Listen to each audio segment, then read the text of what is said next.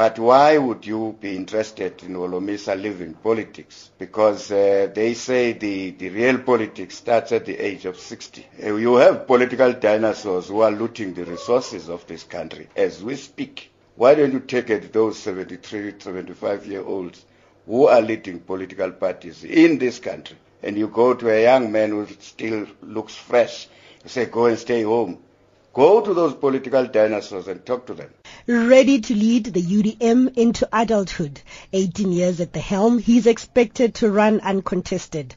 Bantu Holomisa concedes that criticism that the party is a one-man show is fair. I blame the party by not investing more on marketing strategy.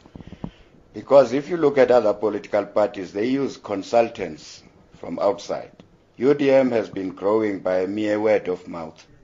In the past year, he has shared the spotlight with 35-year-old Qabayomzi Kwankwa, the party chief whip.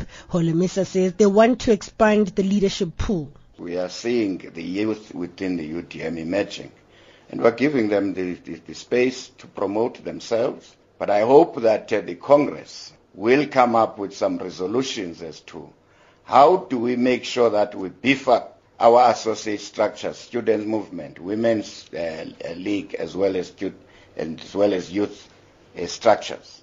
The 18 years have been a roller coaster ride. Its highest peak so far was in the 2004 national polls when they won 1.3% of the votes. But in 2009, they declined to 0.4%. In 2014, they picked up, garnering 1%. Holomisa agrees that the Eastern Cape remains their stronghold, but dismisses that they have not grown beyond the largely Xhosa constituency. He says South Africans are rewarding the UDM for their firmness on corruption. While it was not fashionable to talk about corruption in the mid-90s, it was the UDM which took a decision to bet on a wicket of anti-corruption. And everybody today is talking about anti-corruption, fighting corruption. Even the main suspects, when you look at them at the podium, I'm fighting corruption. That's a joke. The people of South Africa are beginning to reward us. Who has tackled the so-called a clean institution like IEC? It was UDM. To remain relevant in a changing political terrain, the UDM recognizes it needs to grow, and the next test is the upcoming local government elections. It is starting early, launching its manifesto at Congress and also tackling the hard issues, from a national organizing department that has never been fully operational to the old guard resenting new members. The party has made it clear, though, that current public servants who don't pay the 10% tithe of their salaries will not be allowed to stand as councillors.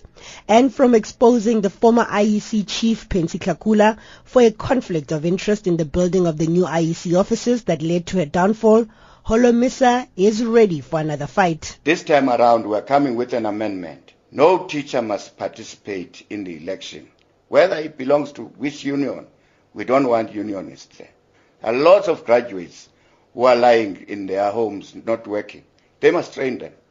As many as 2,000 delegates are expected to attend the Congress in Bloemfontein, with election results expected on Sunday.